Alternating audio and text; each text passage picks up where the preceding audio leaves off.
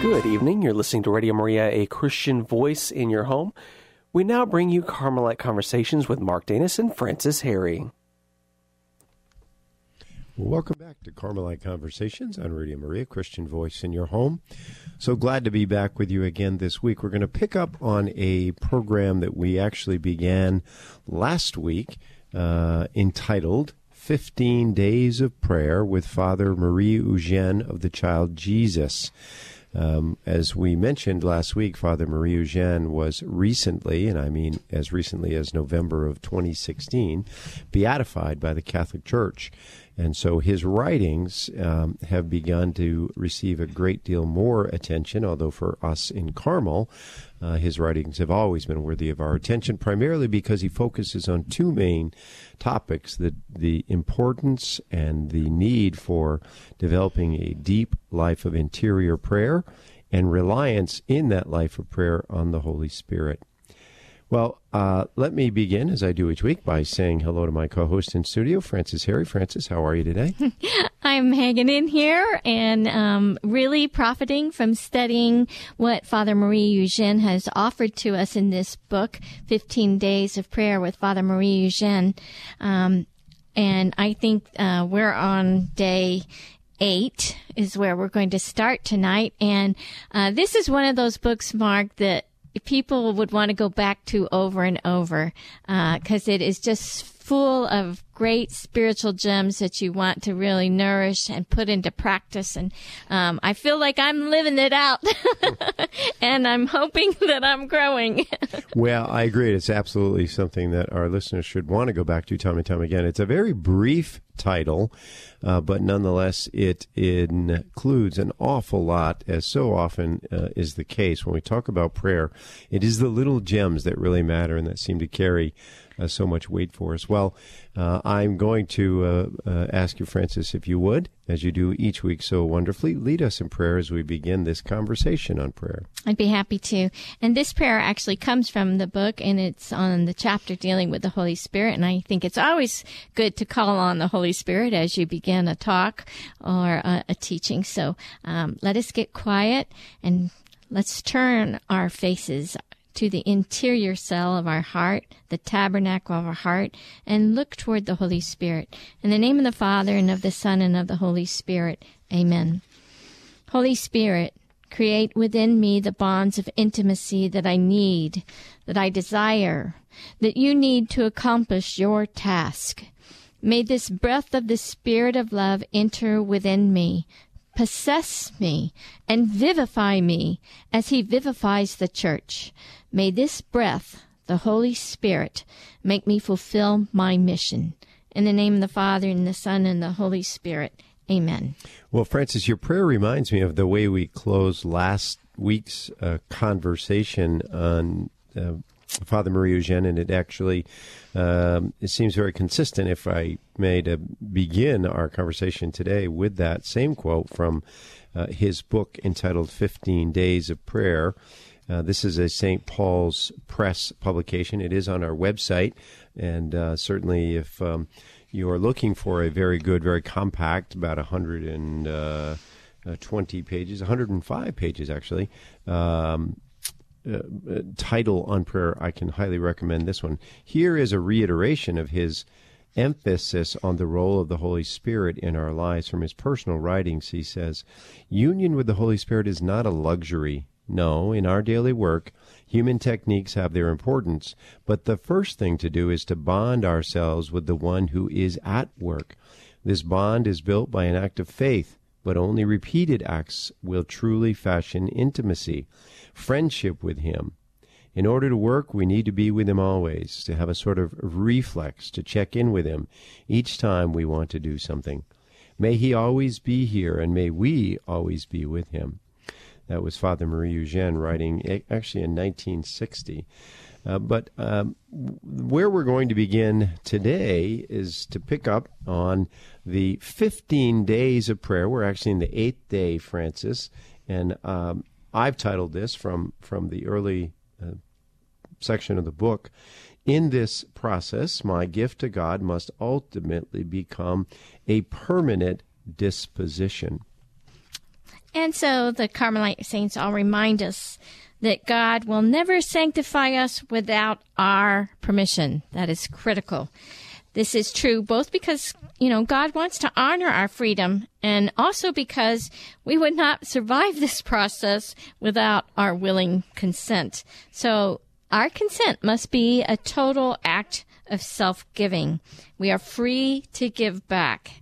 And indeed, it is the greatest act of love that we can perform in this act of total self-giving. I know Father Marie-Eugene said the perfect act of love is self-giving. So if you want to just, dwell on that phrase alone, the perfect act of love is self-giving. That is very, very, very deep.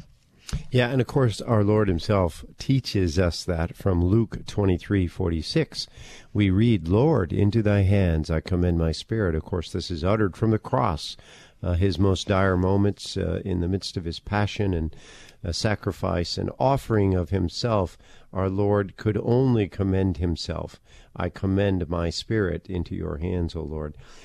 From Father Marie-Eugene's own writings, again, focusing on this theme of self-giving, he says, an essential disposition of Christ, the complete gift of self, is also an essential disposition of every Christian.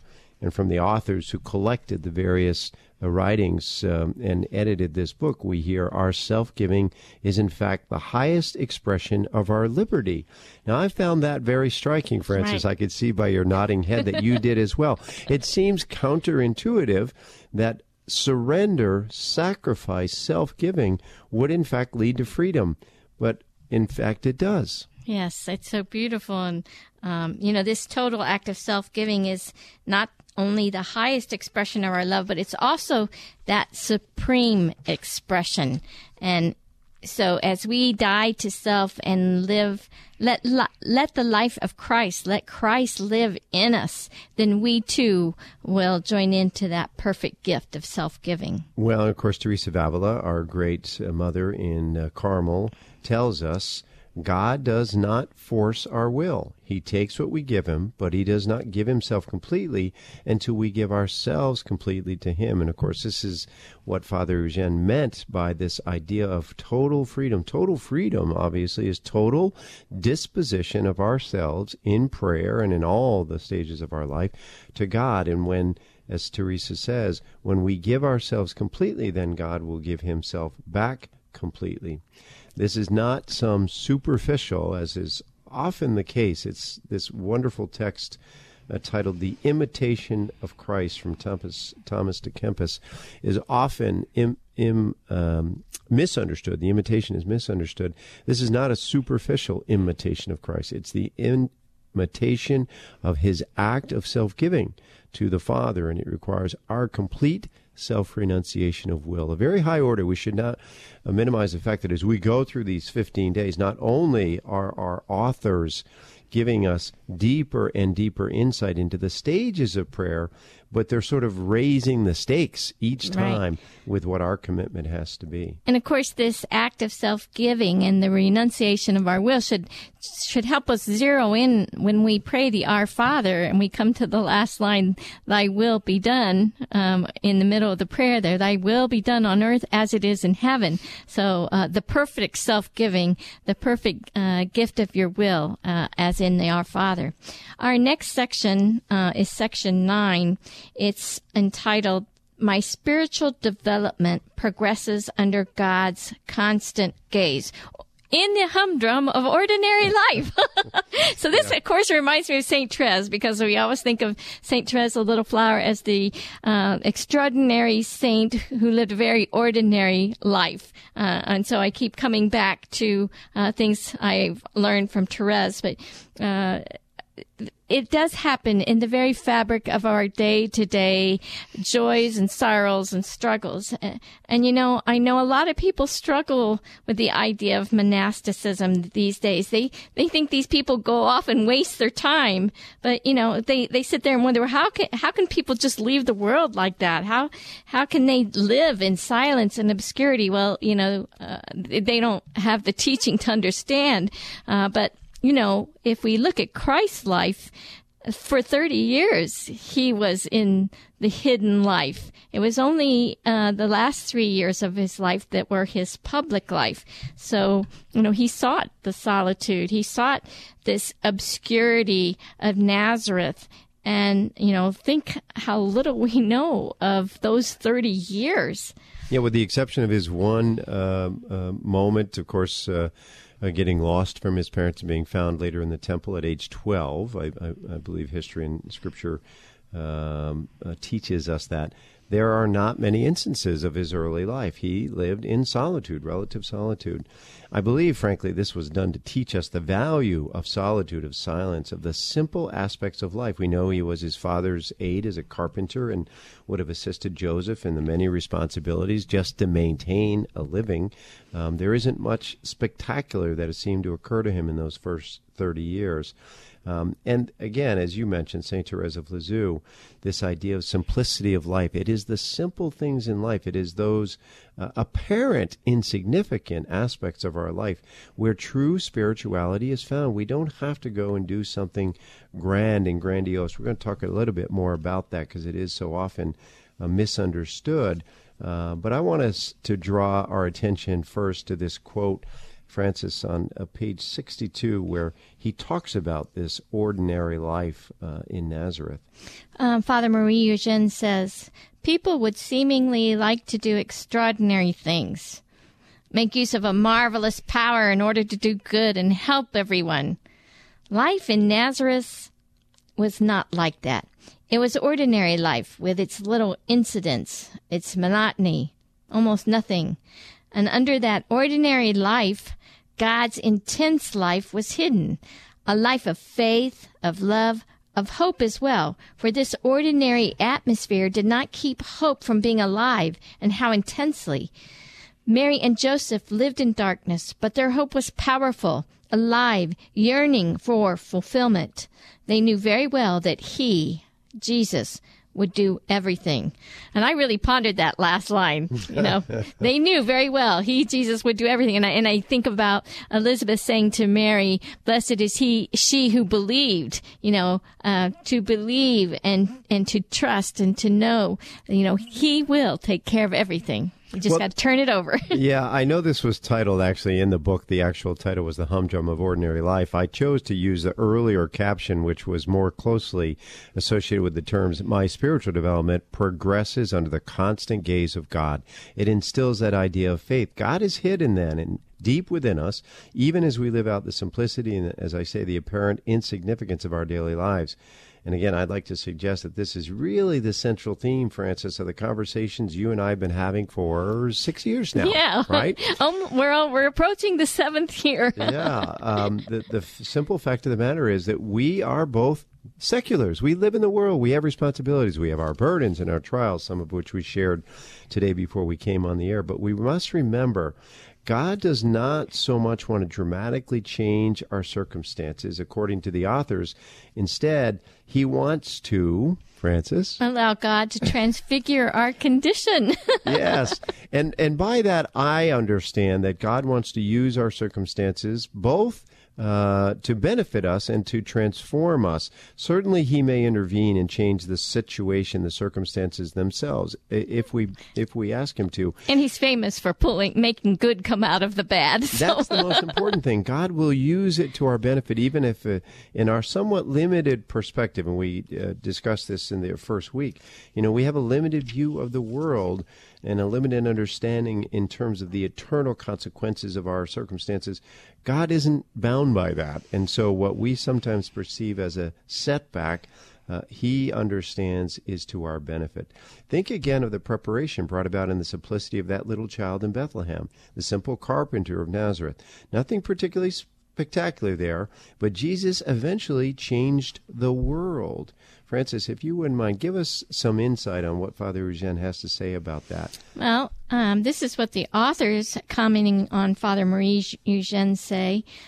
If we sometimes take the monotony to be mediocrity, let us not be afraid to give it to Jesus so that he can raise it up to the extent of God's plan.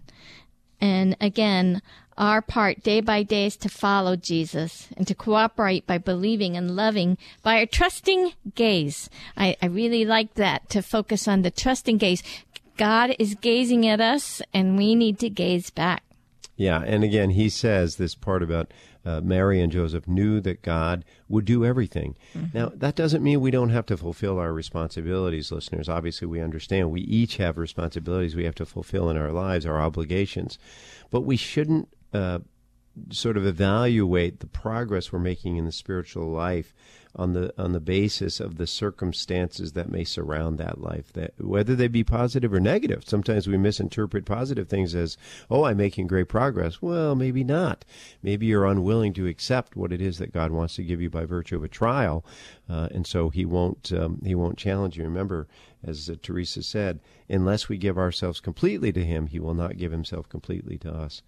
So with that, we finish the 9th stage of this 15 stages of prayer, and now we move on to the 10th stage, which we've titled, Along with Faith, there must also be the virtue of hope.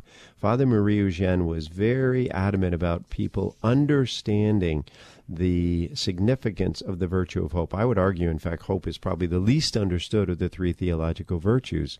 Francis, faith, hope, and love. We seem to understand faith, belief in God. Love is the expression of charity lived out in patience and kindness and bearing our burdens and so forth. But what is hope exactly? I think it's the engine that keeps us moving.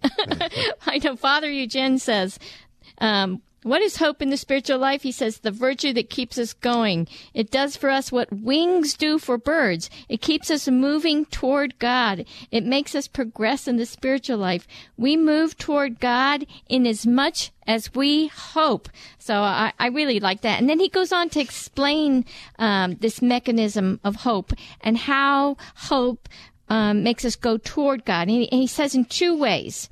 He says, number 1, by moving. And he says, by moving, I am longing for God, so I go to look for him. The child who wants to hug his mother goes toward her. So moving is one way. The other way, someone wants to go toward God and cannot do so. So during prayer, for example, my mind finds nothing. My will is powerless. I cannot reach God. So what do? He says, I sigh and I yearn. Now how does that translate?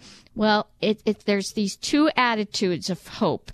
A positive attitude of moving toward God, and the second is this attitude of waiting, that sighing, the yearning, waiting and patience. And he said the second movement, an attitude of patience, is usually the stronger during silent prayer. Yeah, absolutely. And this is a good insight on our prayer life. It is the realization that more often than not, God may be silent. You know, he does the work, as we just described a moment ago, at a much deeper level within us. It's often hidden to our senses, to our mind, to our ability to perceive. And so it takes a great deal of hope. What is hope, as manifested in this explanation of it as a virtue? Well, it does inspire, it prods, it pushes us, and instills in us this desire. That's the principal word, desire. It is a desire, though, for something we don't possess. St. Paul said, if I had it, what is there to hope for? I already possess it.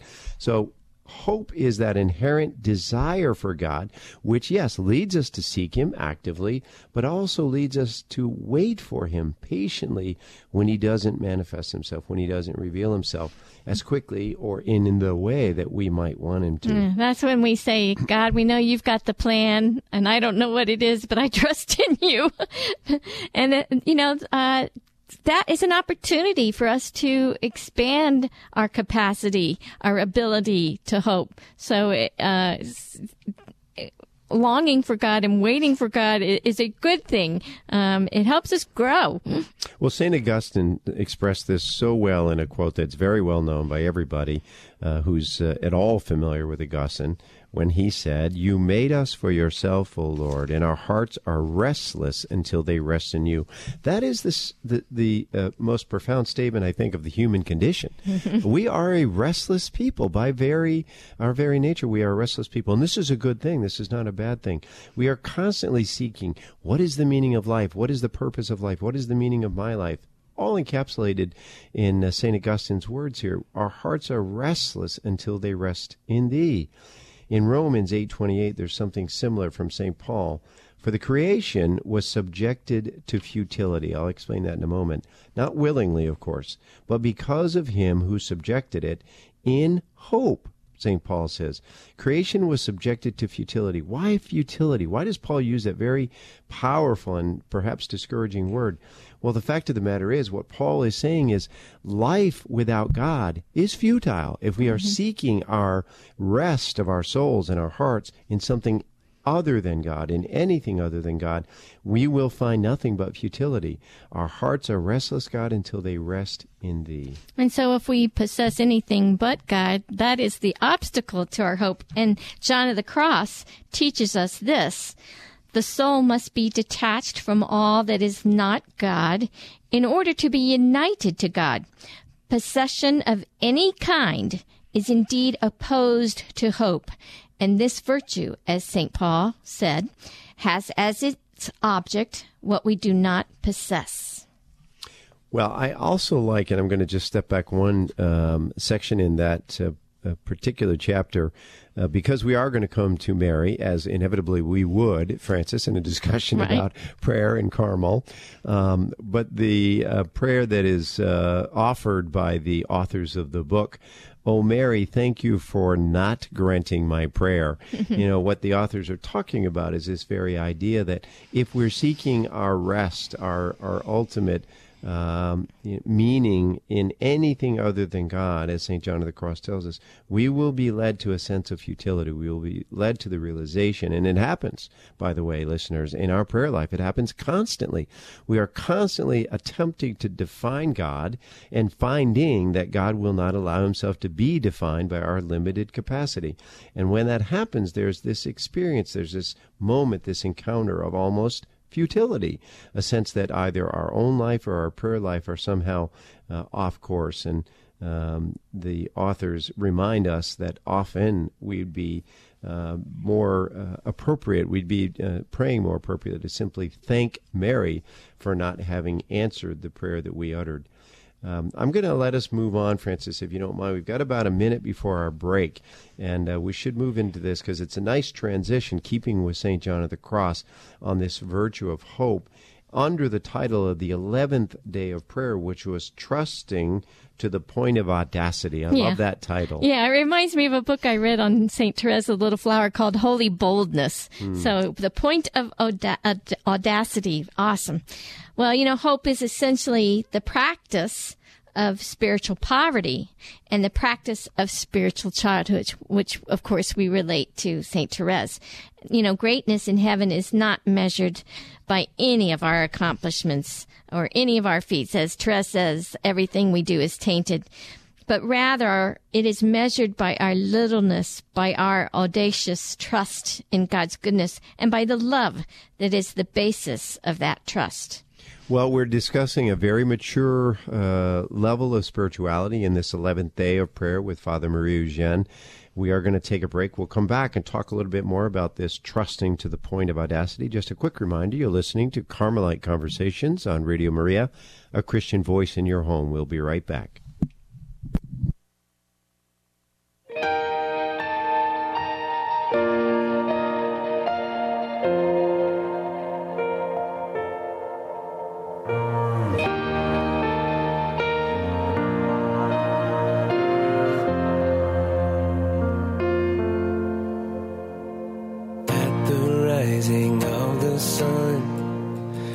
The starry night gives way to dawn, I will breathe it in and sing this song. Thank you.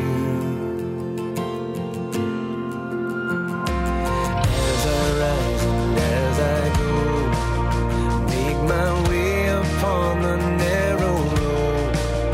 Let my prayer be this and this alone. Thank you.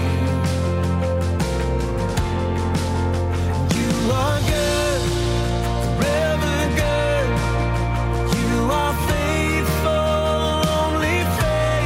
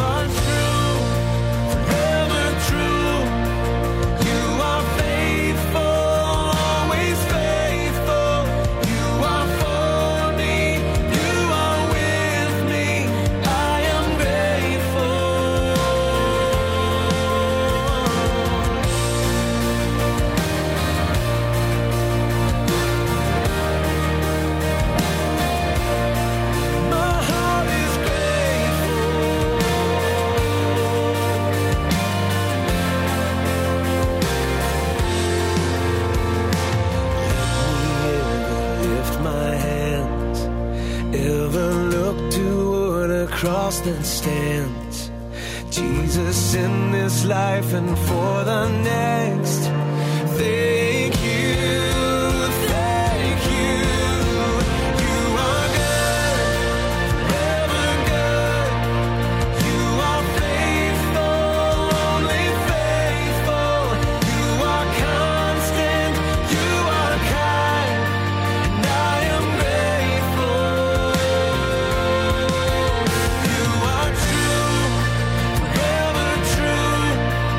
You are faithful, always faithful. You are for me, you are with me. I am grateful. You are for me, you are with me. I am grateful. You are for me, you are with me. I am grateful.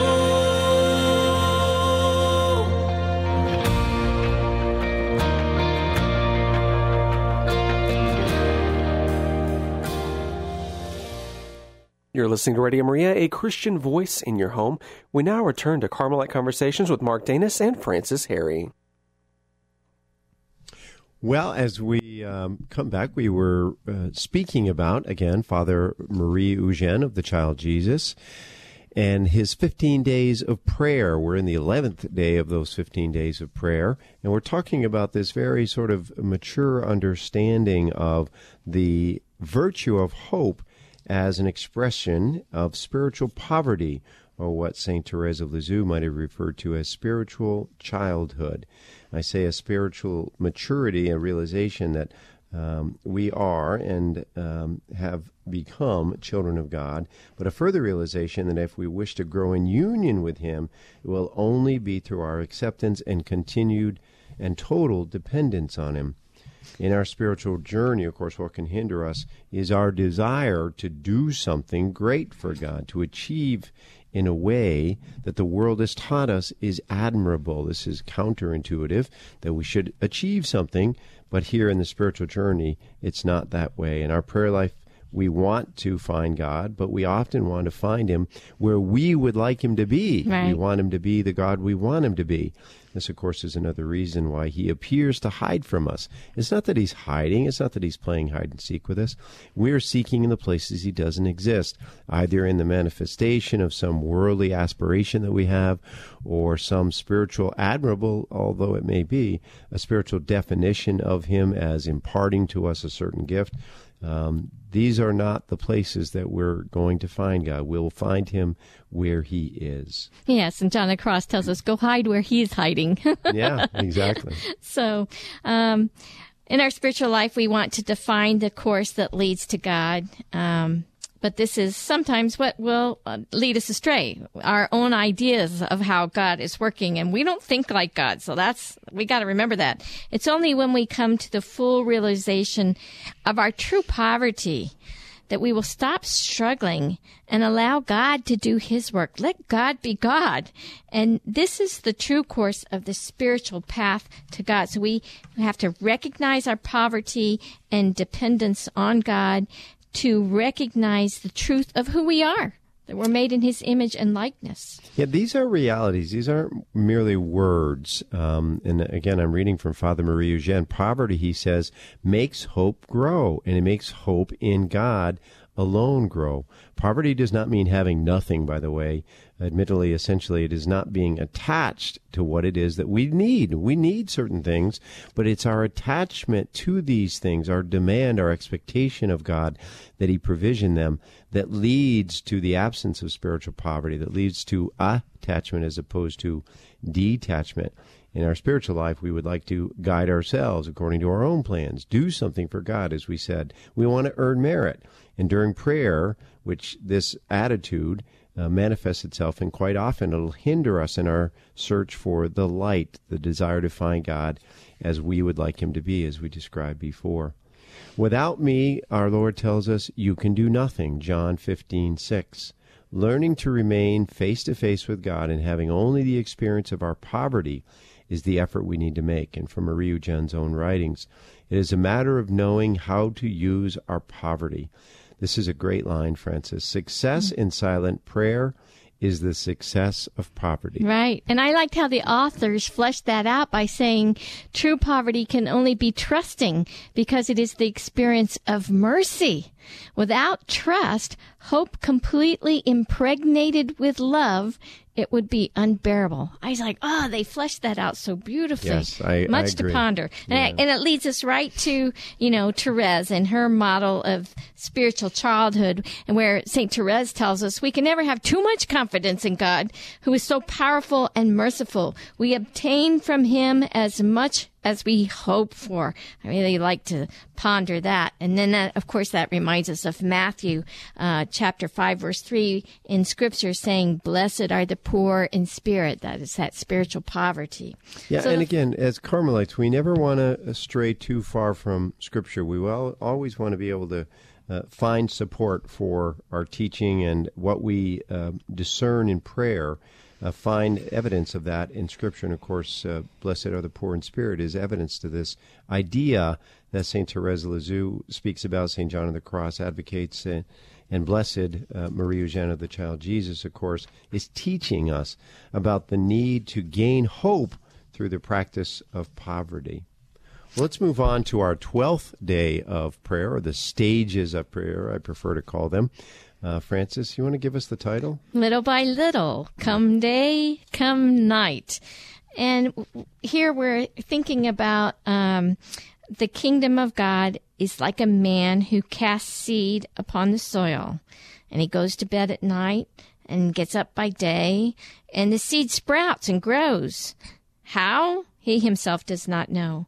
The soil produces crops by itself. First the blade, then the head, then the mature grain in the head. But when the crop permits, he immediately puts in the sickle because the harvest has come. Yeah, the seed's life, Father Marie-Eugene tells us, goes on deep underground. It is independent from outside events. This is what we were talking about, Francis, a little bit earlier. So often we are not aware of this growth that may be occurring within us, this growth of the seed under the ground. It's beyond our visual range. It's beyond our ability to know, to sense, to use our natural filters, if you will, of our surroundings to discern what's happening. We see in this parable, though, that from Christ, the basis of our hope, the work of spiritual growth, is primarily the work of grace. And the evening and the day and the seasons and the years and the storms and the sun do not impede this growth. The work of spiritual growth requires, in many respects, simply not getting in and messing it up. Right. I like that analogy. In fact, I'll read again from Father Marie-Eugene's own words. Let us trust in the development of grace. Whatever happens, through the nights, events, and vicissitudes, nothing is lost. The strength of this life continues to develop through the night. Think of the leaves that seem to be dead on the stormy evening, as if nature were grieving, and the following day we can feel a new vitality. The same thing happens during the nights which pass over the soul.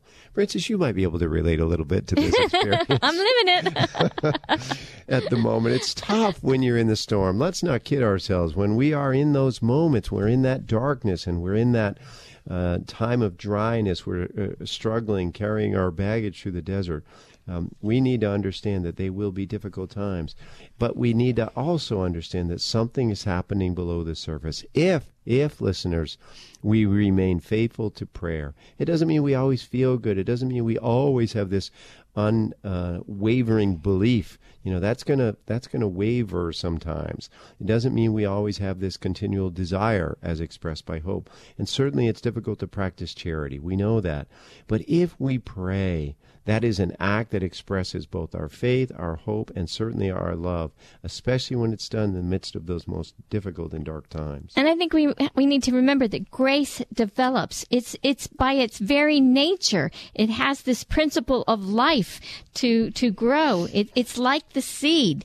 The seed bears within it itself this principle of growth, and so does grace. That's the dynamics of grace, is to grow, flourish. It's almost like the analogy we've used so many times, Francis, about the diamond that grows under pressure, right? Mm-hmm. I mean, it is true. What we perceive to be setbacks, failures, a loss of our relationship with our Lord, those very difficult pressure moments really are working to create, through grace, the diamond that is within the center of the castle that is our soul. It's the nature of grace to lead the soul to divine union. The catch is, how well are we cooperating and giving ourselves back to the Lord, giving Him free reign over our free will? Yeah, we would encourage our listeners, if you haven't taken the time, go back and listen to Francis's and my conversation on the interior castle, St. Teresa of Avila's, probably her most famous. Yes, and that's most the classic. work. That's the epitome of all of her writings. And St. John of the Cross, of course, gives us some sense of this progression through the various stages of the development of love within us. For the most part, he mentions this journey takes place in darkness, in unknown caverns at times. He uses that language. But there is a response, and there must be a response that we have regardless of the circumstances. And a great example that the authors pull out to share with us in the midst of this is the story of St. Joan of Arc. Commenting, responding, if you will, to her torturers and, frankly, those who were interrogating her when asked whether she knew whether, in fact, she was in God's grace. She answered, "If I am not, may God place me there. If I am, may God keep me there." That was wisdom. Yeah, don't, so oftentimes, Francis, I think we may go on and on a little too much. We have an hour for our conversation, but Joan of Arc here, St. Joan of Arc, is very succinct in her response, isn't she? Hey, if I am, I hope He keeps me there. If I'm not, I hope He puts me there. She gives it all to God. It's on His plate. Well, so what is a soul to do? We're left with that nagging question. So what do I do? I'm in the darkness, Francis and Mark. What do you want me to do now? I'll say it again. Keep praying. Engage in prayer. Don't miss your formal times of prayer. It's why those times that we dedicate to the office are so important, because they dictate a schedule, a routine. What is it referred to as in the monastic life? I'm sorry, the hours of the day. I'm neglecting the liturgy of the hours in the divine office. They have a more deliberate term, and I'm sorry, I apologize for not being able to recall it. I should, but it is essentially the honorarium or the dictates of the hours of the day. They're so important to us for this simple reason, that when we get in dark moments and when we find ourselves lost, that schedule that we hopefully have set for ourselves will become our handhold in the rock climb up the cliff. It's the one thing we can hold on to. No, every day at 7 I do this. Every day at noon I go to Mass. At 4 o'clock I do the Rosary. Whatever it is that we've become routinized in, this is good. This is our strength. This is what we get to hold on to. Certainly prayer, the sacraments, and especially the Eucharist. Nothing will stop the continual flow of grace in us except for sin or a lack of trust if we put ourselves before the Eucharist. Very, very important. Of course, in addition to his counsel that we should continue to pursue a deep interior life, his advocacy for the participation of the Holy Spirit in our spiritual life, Father Marie-Eugene was a great devotee of the Eucharist, Eucharistic devotion, praise and worship to the before the Eucharist, and of course communion. So keep on that path, no matter how difficult the circumstances appear to become around us, because the circumstances do not dictate what's actually happening in the interior. The next day is the 13th day, where the emphasis is on Christ belongs entirely to us. The scripture verse used to open this 13th stage of prayer invokes the image of Christ washing the feet of the disciples at the Last Supper. And for Father Marie-Eugene, this is particularly a poignant image because it shows Christ expressing the very depths of his soul through the use of a gesture of service. It's his humility and how we must imitate humility. This then harkens back to the section we read earlier where Father Marie-Eugene made clear that our prayer must incorporate every aspect of our nature. Here, Christ uses this almost submissive physical gesture to demonstrate quite vividly to his disciples how they are to respond, how we are to respond, how we are to serve the faithful in the future. And Father Marie-Eugene goes on to talk about that a little bit. He says, during silent prayer, come back to that. He's referring to the Lord's act of submission. Jesus is here, he says, at our disposal to purify us, to sanctify us. The passion is transitory. Here we have his fundamental attitude. There is something eloquent and moving in this state. It does not lower our Lord. It makes him greater.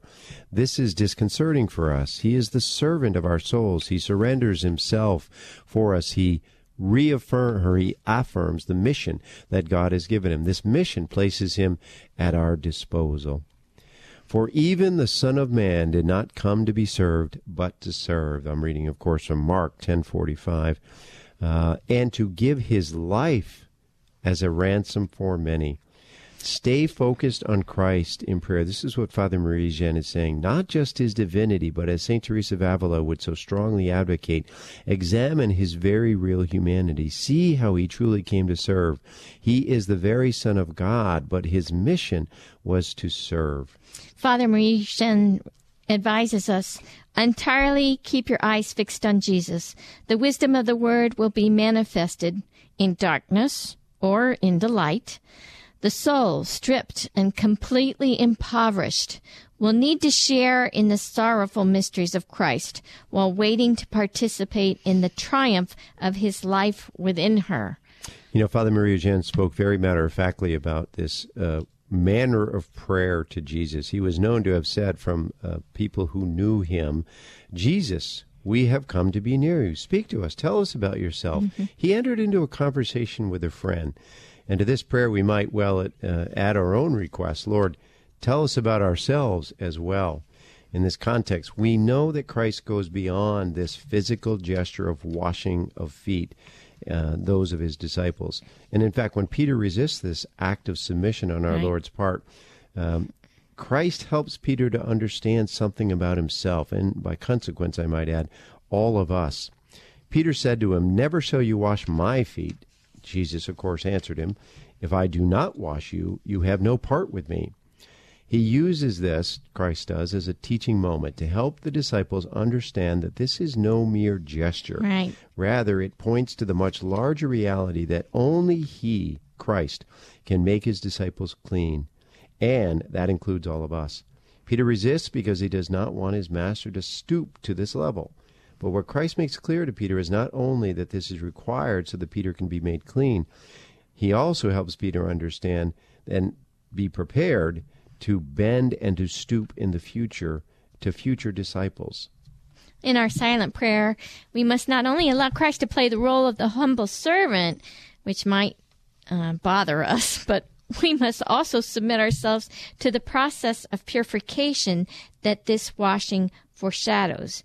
And then having received this gift, we ourselves must be prepared to humble ourselves and reach out to a fallen world. You know, as we studied interior castle or the progression in the material life, we have to remember we can only go so far with the ascetical life. When it gets to the mystical part, the fourth mansion and onward, you know, we become less active and God becomes the main acting force. And so it is God that must do that final purifying of those deep roots. We cannot do it by ourselves. It must be God working in us.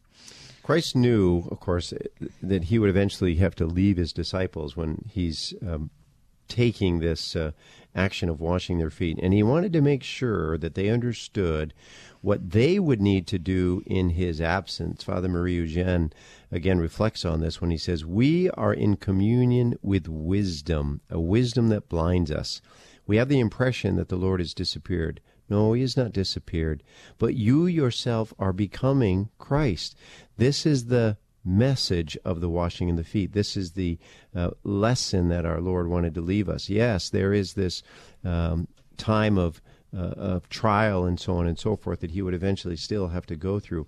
But he wants to leave this very clear impression to his disciples. You too must become servants. You must give and bend and subject yourself to this role of servant. Well, this section concludes with a very appropriate and insightful description of Christ's experience for all of us who are on this journey. The Christian who has become Christ lives something of the blessedness of Mount Tabor, where the transfiguration occurs, and the suffering of Gethsemane at the same time, Gethsemane. This idea of transfiguration, of accepting our suffering, is all part of what Christ wanted to impart to his disciples before his departure, so that in his absence they would know how to respond. That leads us to the 14th day, which is servant of the kingdom, sent by the Spirit. Well, anyone familiar with Carmelite spirituality knows well that our charism, the central theme and objective of our spiritual itinerary, is our prayer to live in the world as apostolic contemplatives or contemplative apostolics. We pray first, and our action comes from the fruit of our prayer. We're called to live that deep life, a life of deep, silent, contemplative prayer, and then to take the fruits of that prayer out into the world. And we're called to directly participate in Christ's redemptive work of salvation. Here's how Father Marie-Eugene explained it. If we want to be apostles, the first thing to do is to become aware of the presence of the Holy Spirit in our souls, so that he may be the master of our activity. The apostle is a prayerful soul who prays with the Holy Spirit.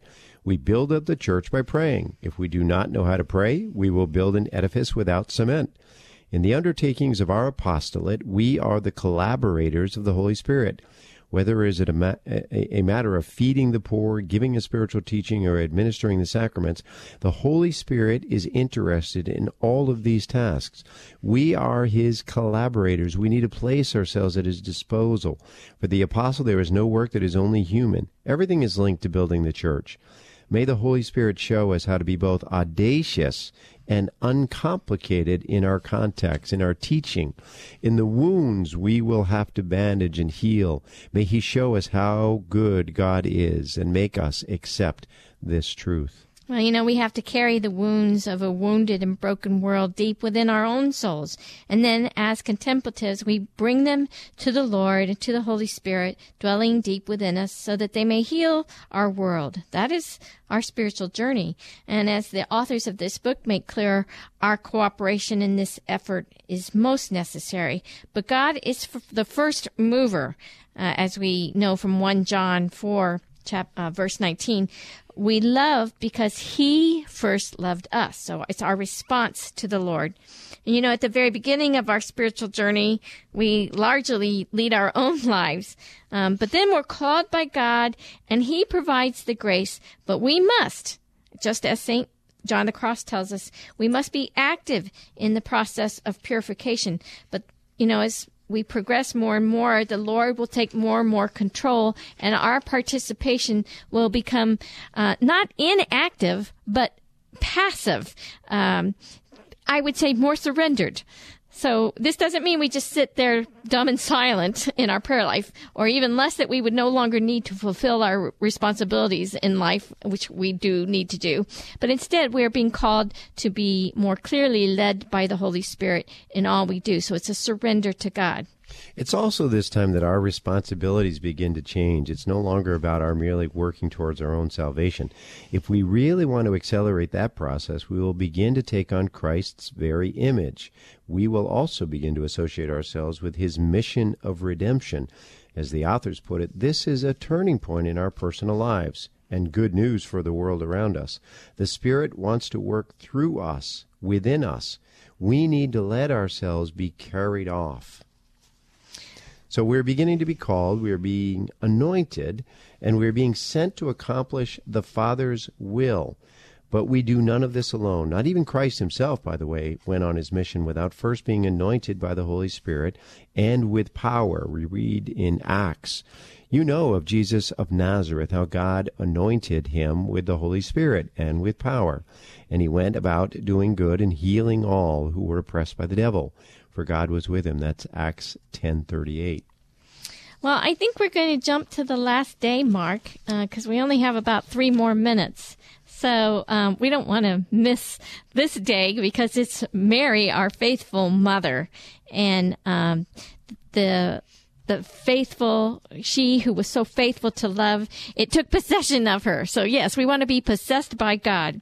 And there's no end to the praises we could direct toward Mary, but Father Marie-Eugene, echoing the words of Saint Elizabeth of the Trinity, when she too was giving counsel on what is important to make progress in the spiritual life, Father Marie-Eugene writes, Mary paid no attention to herself. Her only preoccupation was to unite herself to God. This self-detachment, this purity, was what allowed God to pour himself out within her. St. Elizabeth of the Trinity said something very similar in her own writings, where she said, don't think of self, don't reflect on self, don't worry about self, just dispense with all of that. Focus on Christ, focus on your relationship, focus on the work you need to do to unite yourself with Christ. Your prayers reveal to me what prayer is. Mary, a movement of our whole being toward God. That's what Mary was, a movement of her whole being constantly toward God. Well, indeed, Mary's entire life was a prayer, that constant movement toward God, which she practiced that her entire life, both in the physical, the intellectual, and of course in the spiritual. She's the one to imitate. This is what allowed Mary to live an entirely interior life, and this disposition to the interior life is what made Mary our Lord's greatest collaborator in his work of salvation next to our Lord. So who can we turn to? Mary. And so we have this beautiful prayer that we can use to end our second conversation on Father Marie-Eugene and 15 days of prayer. These are Father Marie-Eugene's words, followed by a short prayer of the authors of the book, Roselyn and Joelle Guichard. In the name of the Father, and of the Son, and the Holy Spirit. Amen. Mary, be mother to the utmost, mother of life, mother of mercy, of this life that comes down even upon misery, in order to revivify it, in order to resurrect it. I entrust my grace to you, this mustard seed. It is small and weak. Make it grow. You are my mother. I know my prayer will be answered. In the name of the Father, and the Son, and the Holy Spirit. Amen. Well, I remind you, you've been listening to Carmelite Conversations on Radio Maria, Christian Voice in Your Home. Next week, there'll be a conversation on vocations and what it means to discern the call to the Carmelite life. I hope you'll take time to tune in. Until we're with you again next week, God bless.